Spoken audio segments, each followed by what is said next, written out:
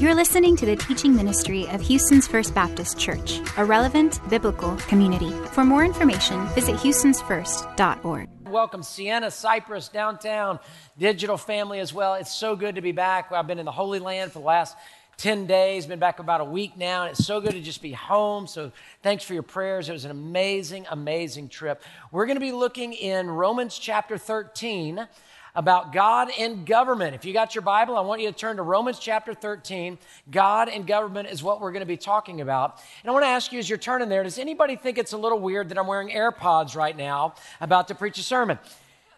Anybody wondering, well, what in the world are you listening to while you're telling us stuff? What's going on? What you got going on? A little podcast happening or something like that. Why are you wearing AirPods? Well, I want it to be symbolic of this.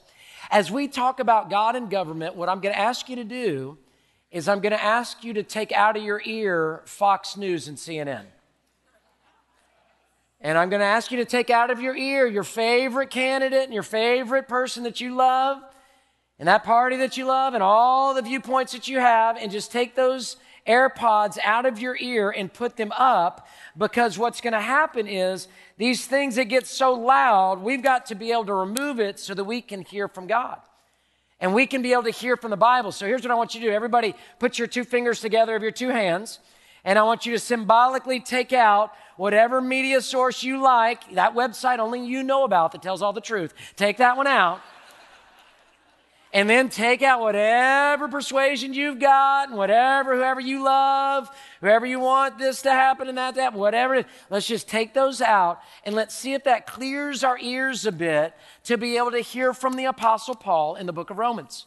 In Romans chapter 13, I love that this message is fallen at this time, because those AirPods are going to get really, really loud in about 18 months.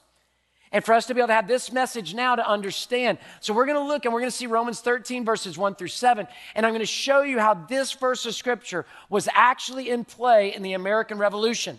And that's what we're going to end with. So a lot of information coming. You've got a listening guide. I hope you'll fill it out, and so that we can journey together. But Paul's going to begin with talking about us. Not talking about government officials, not talking about a government. He's going to begin by talking about the believers in Christ. How do they respond to government? And so I ask you this question: how is respect for authority in our country right now? How do you feel like that's going? Ask an umpire, ask a referee, ask an employer, ask a teacher, ask a coach. How is respect for authority going in our country right now? Just from my own personal life, I've got two kids, wonderful kids, and I've been to every sporting event that you could ever imagine, as you parents know.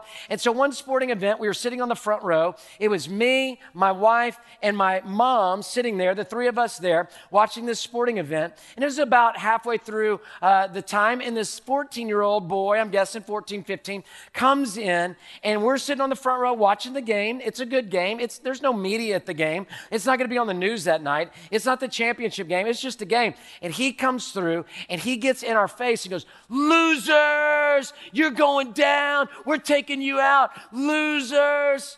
And I went. He walked up to his seat, and my wife leaned over and goes, "Was that for us?" And I went, "I think it was." And then I sat there. I was like, that was the weirdest thing. Why? What? I don't know. Was that a joke? What was going on? So the game ends and they win. His team wins, and it was a great game, and they should have won. They did a great job. And he comes back down, and now we're standing up talking to all the parents that are there, and he comes right back to us, gets back in our face. "Loser, y'all lost. We got y'all. Y'all are losers." And at this point I went, "Come here, son." And I put my hand on his shoulder real nicely, and I looked him at the eye, and I said, "I'm about to teach you a life lesson." And he was like, "Okay." And I said, "I'm about 40 years older than you. And when you talk to somebody my age, you say yes, sir, and no, sir. Am I clear?" And he goes, "Yes, sir." And I said, "Y'all played a great game, good game, have a great day." And he walked off. But that's just a little microcosm that I couldn't imagine being a 14-year-old getting in front of two parents and a grandmother's face, doing all that. But that's a symbolic representation of where we are in the disrespect for authority, isn't it? It's just a small little microcosm that we could throw that out to police departments. We could throw that out to teachers. We could throw that out to employers. We could throw that out to parents with students treating your parents. You shouldn't treat them bad, students, to be able to respect authority. And Paul's going to begin with the respect of authority. And this respect of authority is going to be a moment where we have to go, okay, how do we respond to government? Instead of just how is government responding to us? Look at Romans chapter 13, beginning in verse 1, and we're going to go through 1 through 4, and then we'll jump into the rest of it. Here's what it says. Let everyone, you included in that? Everyone submit to the governing authorities, since there is no authority except from God. And the authorities that exist are instituted by God. So then, the one who resists the authority is opposing God's command, and those who oppose it will bring judgment on themselves. For the rulers are not a terror to good conduct, but to bad. Do you want to be unafraid of the authority? Do what is good, and you will have its approval. Verse 4, for it is God's servant. I want you to underline God's servant. We'll see that 3 times. It is God's servant for your good. But if you do wrong, be afraid, because it does not carry the sword for no reason. For it is, again, God's servant, an avenger that brings wrath on the one who does wrong. So the first point that we get here is this. Government is instituted by God. Government is instituted by God. God has put together 3 institutions. He has instituted government, He's instituted the church, and He's instituted the family. And when the government and the church and the family and all those institutions are respected in the right way and doing the right things as those entities as well, then we've got a society that makes sense. But when the government's doing their own thing and the family is destroyed and the church appears irrelevant and sidelined, then we got a problem. And so God has instituted the government for all of us to realize that we live in voluntary submission. Now, this is key. Paul did not use the word commanded obedience. He uses the word voluntary submission. So he says everyone is submitted to the government authority, since there's no authority except from God, and the authorities that exist are instituted by God. We live in voluntary submission. I've divided that word out. What does submission mean? Because we don't like that word, because we don't like authority. So when we get to a word that says we have to submit, we go, wait, I don't want to submit. I want to be my own individual. Well, what submission means is this, is that you would put your life, and I would put my life, as a secondary mission to a greater mission. It would be a sub-mission. So the way that it works best in sports is when the player is submissive to the vision of the coach. The way it works best is when in the military, the private is sub to the mission of the sergeant or the commander. That's how it's got to work. It works best when the family is submissive, the kids are submissive to the parents. There's a submission to acquire and to accomplish this mission. We've got to put ourselves underneath something that's greater than us. Now, you'll see it all the time in sports, a tremendously talented player that'll get traded because they're too much of a problem on the team. They're a great individual player, but they don't know how to be submission to the goal of the team. Happens all the time. And so we've got to be able to understand this word of submission is actually a freeing word. And he says, all of us, everyone. Now, here's the deal. I feel like I can drive 80 miles an hour very safely. It's the rest of you people that are the problem, right? We all think like that, don't we? But we have to be submissive to stay under the speed limit so that society is able to flow in the right ways. So Paul begins with us, and he says, I want you to be submissive. Place your mission underneath a bigger mission. So let's place ourselves underneath the bigger mission of the government, but more importantly, the bigger mission of God himself, right? Not my will, but yours be done. So we want to be submissive to the lordship of Jesus Christ. We're not looking for a king. We got the King of Kings and the Lord of Lords, and his name is Jesus. And so this submission part is a place that's in. Now, Paul's saying this in a context that's really mind-blowing. Nero is the head of Rome at this time. Are you familiar with Nero? Nero murders his mom. Nero murders his wife. Nero takes Christians, places them on a stake, covers them in oil, and sets them aflame to give light to his gardens for his parties. Can you imagine lighting human beings up to be able to give light to your parties? And the Romans were so macabre and so bloodthirsty, they didn't even see a problem with it. Nero would throw Christians out to the lions in the Colosseum. Nero is going to crucify Peter. Nero is going to behead Paul. And some scholars think it's going to happen on the same day. Can you imagine, as a believer in Christ, Peter and Paul are martyred on the same day? How much fear would that put into you? Nero's going to burn down Rome and blame it on the Christians. Nero's ultimately going to commit suicide. That's who is the leader as Paul is saying these things. That's very interesting, isn't it?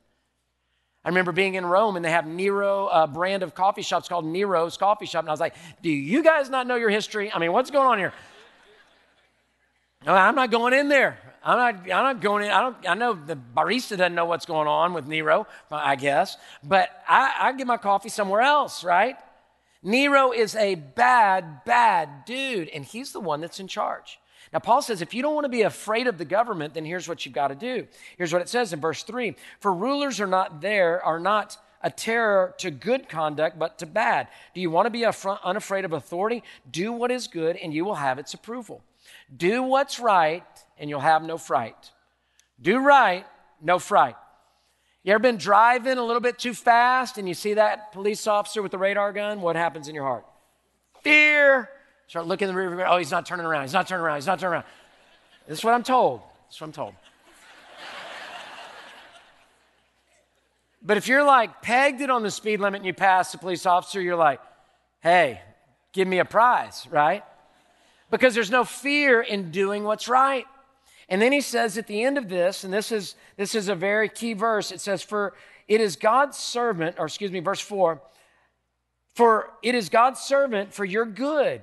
But if you do wrong, be afraid, because it does not carry the sword for a reason. For it is God's servant to bring an avenger that brings wrath on the one who does wrong. The government bears the sword for the protection of people, property, and society. The government bears the sword for the protection of people, property, and society. Now, unfortunately, we need the police. Unfortunately, we need war at times. I'm not promoting war, but I'm just telling you, if World War II wouldn't have happened, we might be speaking German right now. Unfortunately, we need courts. We need jails. We need laws. We need order. We need police. We need, go on and on with it. Because the sword, there are bad people out there that want to do bad things. Do you want the police to patrol your neighborhood? I want them to patrol mine. Do we want us to be able to take bad folks and put them into jail so that they can't do it again? Yes, we do. So the government does not bear the sword for nothing. And this sword also reminds us, just by the way, that there will be an eternal judgment at some point. So there's judgment that's on earth when you do wrong, but there'll be an eternal judgment as well. And that's why receiving Jesus Christ as your Lord and your Savior and letting Jesus forgive your sins takes care of that so that you can step into heaven and walk with God for all of eternity. Now, you may not have committed a felony, but every one of us have sinned and fallen short of the glory of God. So we come and we say, we know there's a judgment coming, so we want to trust in Jesus to be our Savior. So our heart, as believers, Paul is saying, I want you to shine with Christ through being voluntarily submissive to the government. Submission. Now, let me just give you a statement out of our faith and beliefs, which is called Baptist Faith and Message, and it's section 17, Religious Liberties. We didn't make this up. This is our entire denomination, and that's our statement of beliefs that we have received. It says this about religious liberty. Civil government being ordained of God is the duty of Christians to render loyal obedience thereunto in all things, listen, not contrary to the revealed will of God. We'll talk about that in a minute. What if the government tells you to do something that's contrary to God?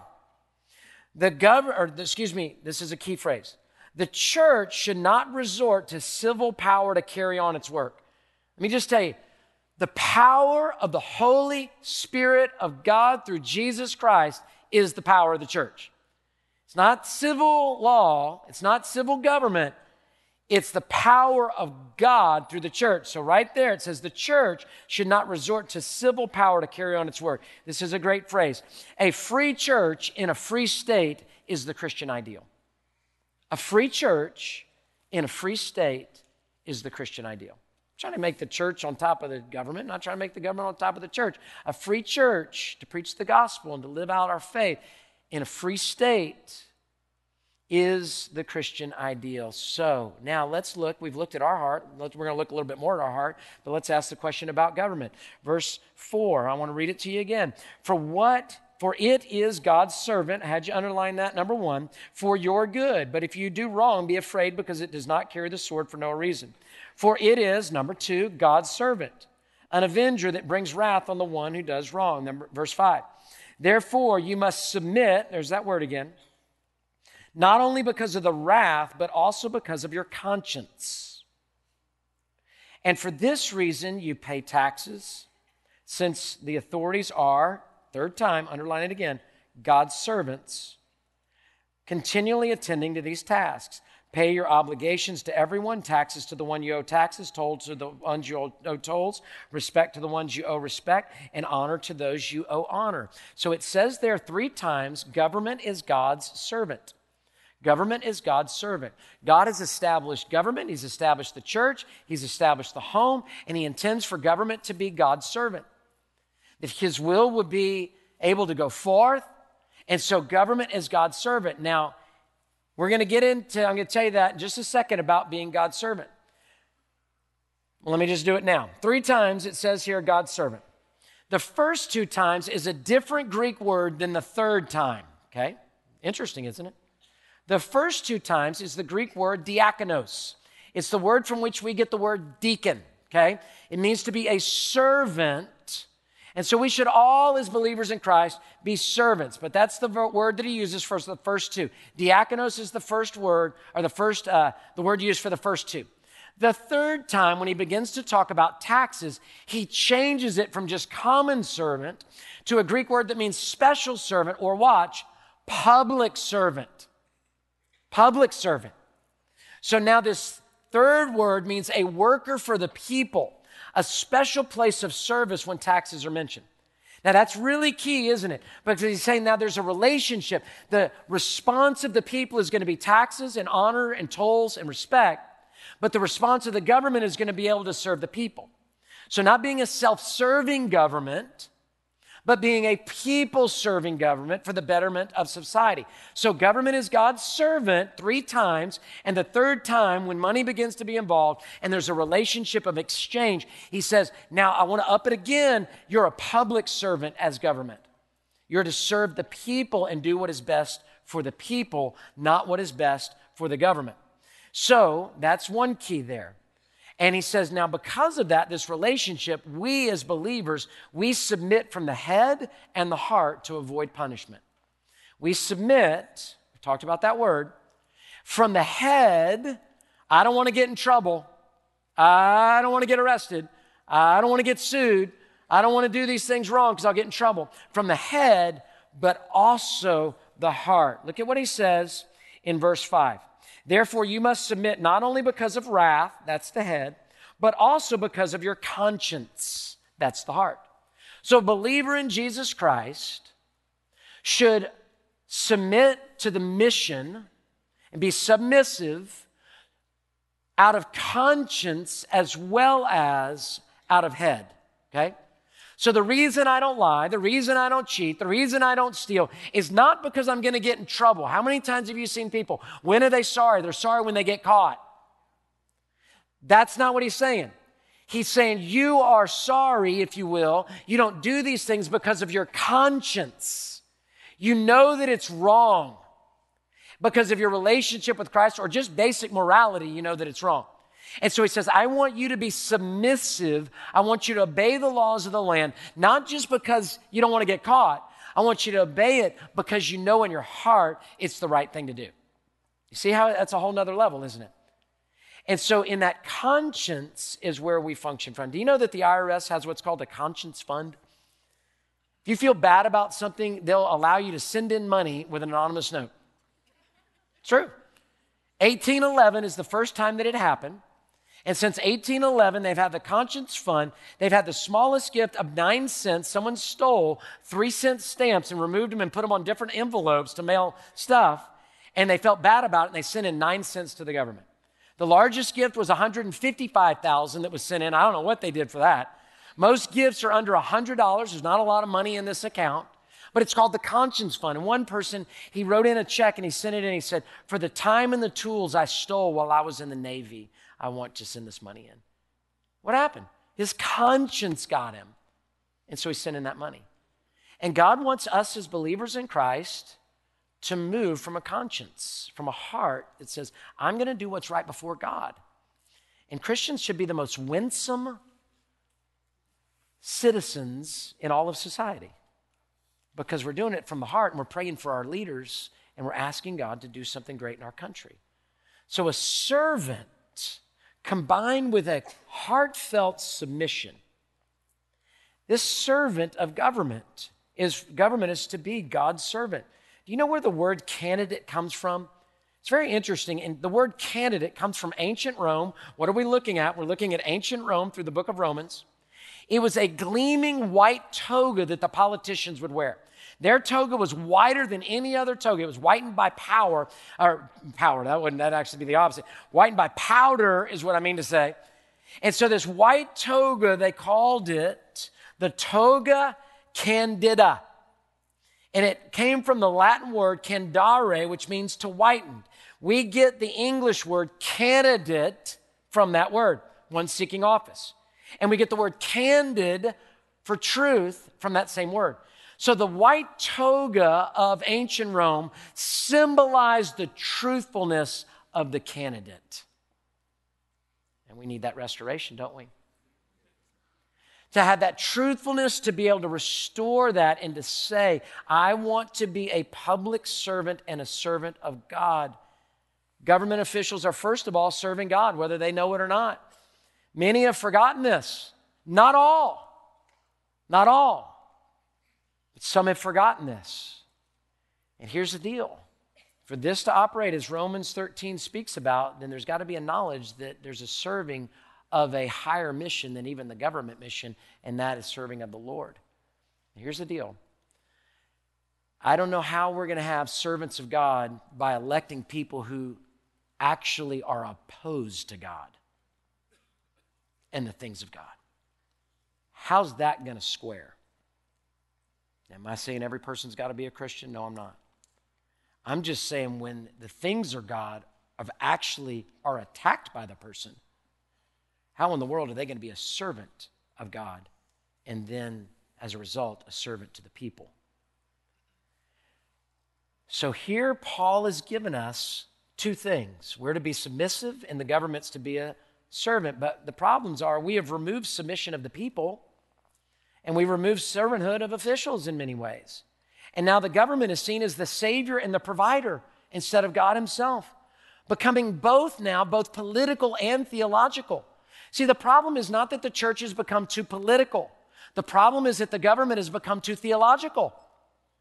And so now they're into places that it's theology instead of politics.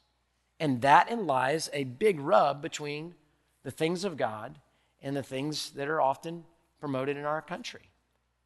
So we pray. So we winsomely walk with God at the same time, and we trust the Lord. The government is not intended to be God himself. The government is intended to be an institute of God, servants of God. And too many of us, even believers, you're waiting for that one man or that woman that's going to change everything. And he's already come. His name is Jesus. He's already come. His name is Jesus.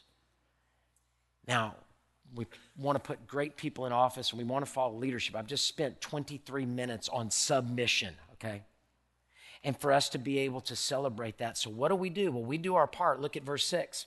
Verse 6 says this, and for this reason you pay taxes, since authorities are, here it is, now you know what you're talking about, God's servants, public servants, continually attending to these tasks. Pay your obligations to everyone, taxes to those you owe taxes, tolls to those you owe tolls, respect and honor to those you owe respect and honor. We do our part. The word in the Greek literally means to give back. To pay our taxes is to give back. We receive things from the government and we have to pay for our things for the government as well. Now, there's things we pay for we don't like. But I'm really glad for military protection. Really glad for our soldiers, really glad for our troops, really glad for many, many, many, many things in our government. So we are giving back taxes, tolls, respect, and honor. Even Jesus paid taxes. Do you know that? Matthew chapter 22, verse 15 through 21. He said, render unto Caesar what is Caesar's. Matthew 17, verse 24 through 27. They asked, does your master pay taxes? And the disciples said, he sure does. And then they came back and said, do you pay taxes? He said, I sure do. They're like, whatever's the right thing to do, Jesus is going to do it. And they said, Peter, go fishing and you'll find a coin in the mouth of the fish. Just when I was in the Holy Land a couple weeks ago, we were served St. Peter's fish, and you can literally get this whole fish with a coin in its mouth, talking about this exact story that's here. So Jesus paid taxes, and Paul is wanting the Roman believers to be impactful and winsome, and this is how. Christian citizenship is from the heart, and we should be winsome in our citizenship. We should be the best citizens in the nation, in the planet, on the face of the earth. And Paul saw Romans 13 as a way to shine with Christ. So let's ask an interesting question. So what if the government, submission to the government, negates our submission to God? What if obeying the government and the laws means disobeying God? What do you do? It's what's called civil disobedience. So when is civil disobedience called for? Now, I'm not beginning a revolution here today. That's not my intent, okay? And I'm not saying there's not peaceful protests and petitions and all those sort of things. This is talking about the overthrowing of a government, okay? The overthrowing of a law, if you will, of all those sort of things, of civil disobedience, okay? So let's ask this question because I'm going to show you some biblical examples of this. Number one, rarely and with great wisdom only as a last result. Rarely and with great wisdom only as a last resort. So, civil disobedience, we see it in the Old Testament, we see it in the New Testament. Exodus chapter 1, the Jewish midwives were told to kill every young Hebrew boy that was born. Remember that? They said, we will not do it. Joshua chapter 2, Rahab the harlot is hiding spies in her house. And the king, I read it last night, the king sends word to her, where are the spies? And she lies and says, they went that way. Daniel defies Nebuchadnezzar by continuing to pray. Jonathan disobeys Saul by protecting David. In the New Testament, in Acts chapter 4, verse 18 through 20, let me show you here with the beginning here of the early church. So they called on them and ordered them not to speak or teach at all in the name of Jesus. Peter and John answered them and said, whether it is right in the sight of God for us to listen to you rather than to God, you decide. For we are unable to stop speaking about what we have seen and what we have heard. Acts chapter 5, verse 27. And after they brought them in, they brought them to stand before the Sanhedrin, and the high priest asked, didn't we strictly order you not to teach in this name? Look, you have filled Jerusalem with your teaching, and determined to make us guilty of this man's blood. And Peter and the apostles replied, we must obey God rather than people. Okay? So, in this, we see that if there's a place in which the government says you cannot pray, we as believers continue to pray. You cannot have faith in Jesus Christ, we continue to have faith in Jesus Christ. You cannot share the gospel, we continue to share the gospel. You have to dismember the church and church is over, we continue to meet. You see the difference? It's not about political preference, it's not about things. Here's the opportunity we have. Every 4 years or X years, whatever the election cycle is, we have the opportunity to put new people in place. So the way we show civil disobedience is through our vote, is how we do it. And protest if you want, and petition if you want, and stand strong, and all of those things. But you have to also receive the government's punishment as well. Paul spent a lot of time in prison. Jesus was crucified. Martin Luther King Jr. was jailed. Roman Christians were martyred. There's a consequence that can happen, but we've got to be able to say, we're going to follow God and we're going to walk with God in these ways. And that brings good, healthy change as well. So it's good. So am I calling you to some kind of revolt and, new American Revolution? No, I'm not. I'm just trying to answer questions of how things that are asked and how we look through history. Because this passage of Scripture is actually a piece of our American history. Do you realize that? This is key. This passage of Scripture was key in the American Revolution. Now, interesting, let me give you a place of civil disobedience. It's an interesting one. Do you remember the Garden of Gethsemane? We're coming up on Easter, and all the soldiers come, and Peter pulls out his sword and lops off the ear. And what does Jesus do? He takes the ear and puts it back on the servant, which if I'm a soldier coming to arrest somebody for being the Messiah and I see the ear go back on, I'm going home at that point, I'm done. But these guys kept on walking. Why did Jesus do that? Didn't Peter do the right thing by, this is wrong, you shouldn't have done this? Because the cross was a part of the will of God to save your soul and save my soul. And Jesus died numbered among criminals, falsely accused, so he could be your Savior and your King of Kings and Lord of Lords. So what have we said so far? And I'm going to give you an example. What has Paul said? Really, Paul said we have to have a submission underneath the bigger mission, that the government has a servantness to them, that's there to be a servant of God, a tool of the Lord. And so let's put those two things together to have it function in the correct way. And then now as we get into this next part, to be able to say, well, what happens if it's contradictory of the government and the laws of God? Well, we go with God. And we go with God in a winsome way to be able to share Christ with people even in that way. So let me give you this example and we'll be wrapping up. The American Revolution is, the seeds of it are right here in Romans 13. Let me teach you some American history. Let me ask you a question. Would you have been a loyalist or would you have been a patriot? Now, we all now have seen enough movies, we're like, patriot. But you'll see here, both of them had Bible verses going, and I'm patriot, I promise. That's the one I want to be. But to be able to see this, it's listed out. Here's the deal. The loyalists took Romans 13, 1 and 2, and the patriots took Romans 13, 6 and 7. Okay? And they both preached it as if this is the way, this is the only way. So what did the loyalists, let's start with them. There was a pastor, his name was Jonathan Boucher, and he was the rector of St. Anne's Parish in Annapolis, Maryland. And he took it as a loyalist that we obey the government no matter what. Remember the first verses? Let everyone submit to the governing authority, since there's no authority except from God. And the authorities that are instituted exist by God. So then no one who resists the authority is opposing, so then one who resists God, the authority is opposing God's command. And those who oppose it will bring, this is key, judgment on themselves. The King James Version translated that word judgment as damnation.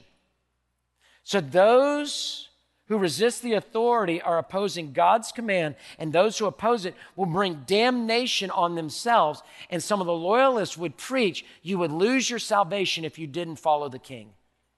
You see it? And this pastor here in Annapolis, his quote, he said, I ascended the pulpit with my sermon in one hand and a loaded pistol in the other. Underneath his vestments, under his robe, he had a loaded pistol because he was preaching we had to stay with the king, and his congregation turned into an angry mob of patriots and actually ran him off, and he had to go back to England as a loyalist. So that's the loyalist, verses 1 and 2. The patriots took verses 6 and 7.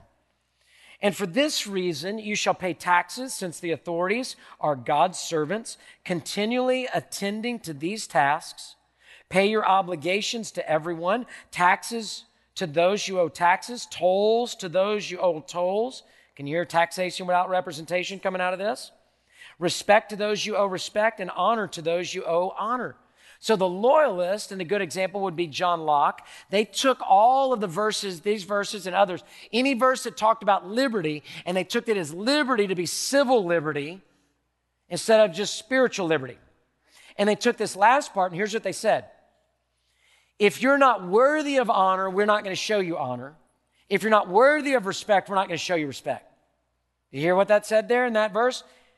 Respect those you owe respect, verse 7, and honor those you owe honor. And so they said, you are no longer worthy of honor and respect. Therefore, independence is our next step. And they tried, remember when I said last resort? They tried and tried. It wasn't us against a monarchy, it was against a tyranny.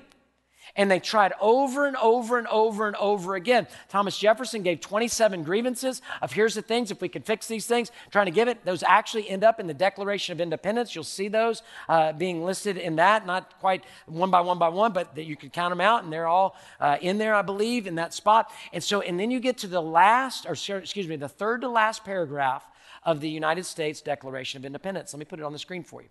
See if you can hear Romans chapter 13, verse 6 and 7. If you're not worthy of respect, we're not giving you respect. If you're not worthy of honor, we're not giving you honor. In every stage of these oppressions, we have petitioned for redress in the most humblest of terms. So they've been trying. Our repeated petitions have been answered only by repeated injury. Last resort. A prince whose character is thus marked by every act which may define a tyrant is unfit to be the ruler of a free people. Which is defined, a tyrant is unfit to be the ruler of a free people. Romans chapter 13, verse 6 and 7, if you're not worthy of respect, if you're not worthy of honor, we're not going to give it to you. And the independence raged on. I want to recommend a book to you called The 100 Bible Verses That Made America. I've recommended it several times. We got it in Corner Books. Chapter 16, 1750, so about 15 years before the American Revolution, this gentleman named Jonathan Mayhew preached a sermon about this side of the argument and basically said, but how is this an argument for obedience to such rulers who do not perform the pleasure of God by doing good, but the pleasure of the devil by doing evil, such as not, therefore they are not God's ministers, but they are the devil's ministers. John Adams was 14 years old, and he read this over and over and over till his quote, John Adams' quote, till the substance of it, this sermon, was incorporated in my nature, indelibly engraved in my memory. And they say that this sermon on January 30th, 1750, was the seeds of the American Revolution about 15 years before it happened. This is American history coming right from this verse of Scripture. Now, so what do we do? What do we do? The first thing that we do is we realize, things are going to get crazy in 24 or 18 months, in 2024. So I want to encourage you to think through the topics, the policies, and all those things now. And we put a QR code for you at the bottom of 5 P's that we've put together, we've used before. I'll tell you exactly what they are. You can hit that QR code. And the 5 P's are this. Prayer, first of all, we want to be people of prayer for our nation and our officials and just prayer for God to do his work. Number 2 is policies. What are the policies of the candidate? What are they promoting? Number 3, what are the partnerships of the candidate? What are the team that they would build? Who would they make vice president? Who would they put in their cabinet? Who would they put as different people at different levels, local and state? All those things. Who would they put around them? What would be the team that they would build, their partnerships? What endorsements have they received? Do you believe in those organizations that have endorsed them? What's their party's platform? Read the party's platform. Number 4, who's the person? What's their experience? What's their family like? What's their character like? What's their education? What's their motivation for public service? And number 5, participate. Vote. If you don't vote, then you don't get to complain. Vote. Run for office. Serve in a different place to help with the voting process. Whatever it is, take those 5 P's. And another thing on there is a letter that I've wrote it about a couple years ago, because every time I am invited to something, I make half the world mad. So give you a little bit of heart, which my heart is the heart of Billy Graham. I'll never have his ministry, but I want to have his heart. He served 13 presidents, 7 Republican, 6 Democrat. And to allow God to use me wherever he puts me, whenever he puts me, to whoever he puts me with. So God, through the believer, and then the last thing I want to give you, I already printed it out, 5 action points, already in your listening guide. As we wrap up, here it is. What do we do? What's the action points? Well, of course, the first one is we watch more Fox News and CNN. That's what we do. That's what we got to do, right? That's the end of the sermon. I got something better for you. Number 1, pray for your heart. What's your heart? What's your heart? Number 2, pray for our leaders. It's a tough job. Pray for our leaders. When's the last time you've prayed for Governor Abbott? When's the last time you prayed for President Biden? When's the last time you prayed for your senator, your congressmen and women? Pray for your leaders. 2 Timothy chapter 2 commands us in the Word of God to pray for our leaders. Number 3, shine with Jesus' love, not man's anger. Shine with Jesus' love, not man's anger. The currency of politics today is anger and outrage, and the disposition of a believer is love and truth and spirit. Stand strong and love deep. Number 4, vote and participate in our government. Don't just complain. Number 5, and this is what I end with, remember our citizenship is in heaven. Philippians 3:20 says, our citizenship is in heaven, where we eagerly await our Lord and Savior, Jesus Christ. You don't need a savior in the government. You need a savior in your heart. Yes, it's important who's in office, but it's more important in who's in office of your heart. Have you trusted Jesus as your Savior? Are you walking with the King of Kings and Lord of Lords and allowing God to do His work in your life? So if you heard me say, oh, he's for that guy, oh, he's for this, you heard me wrong. If you heard me say, oh, we need to turn this whole thing upside down and revolution, who's with me? You heard me wrong. If you heard me teach you Romans 13 of submissiveness of the believer and servanthood of the government, you heard me right. Let's walk in that. First in your heart. Father, may the AirPods be out of our ears, and may your word be deep in our hearts. We love our nation. We pray for our nation. We pray for elected individuals. We pray, Father, that you'd put the right people in the right places, in the right offices. That they'd realize they're servants of God. There's something higher than the law of the land. There's the God of the universe. So we pray. And Father, may we walk as winsome people underneath a greater mission of God. We love our nation. We pray for our nation. We see your hand in our nation. And we pray for our hearts too. We love you, God. And we thank you. Where's your heart with the Lord before we wrap up? I don't want you to just get a civics lesson. Do you know Jesus? Are you just so mad you can't see straight anymore and just need to be reminded God's got a heart?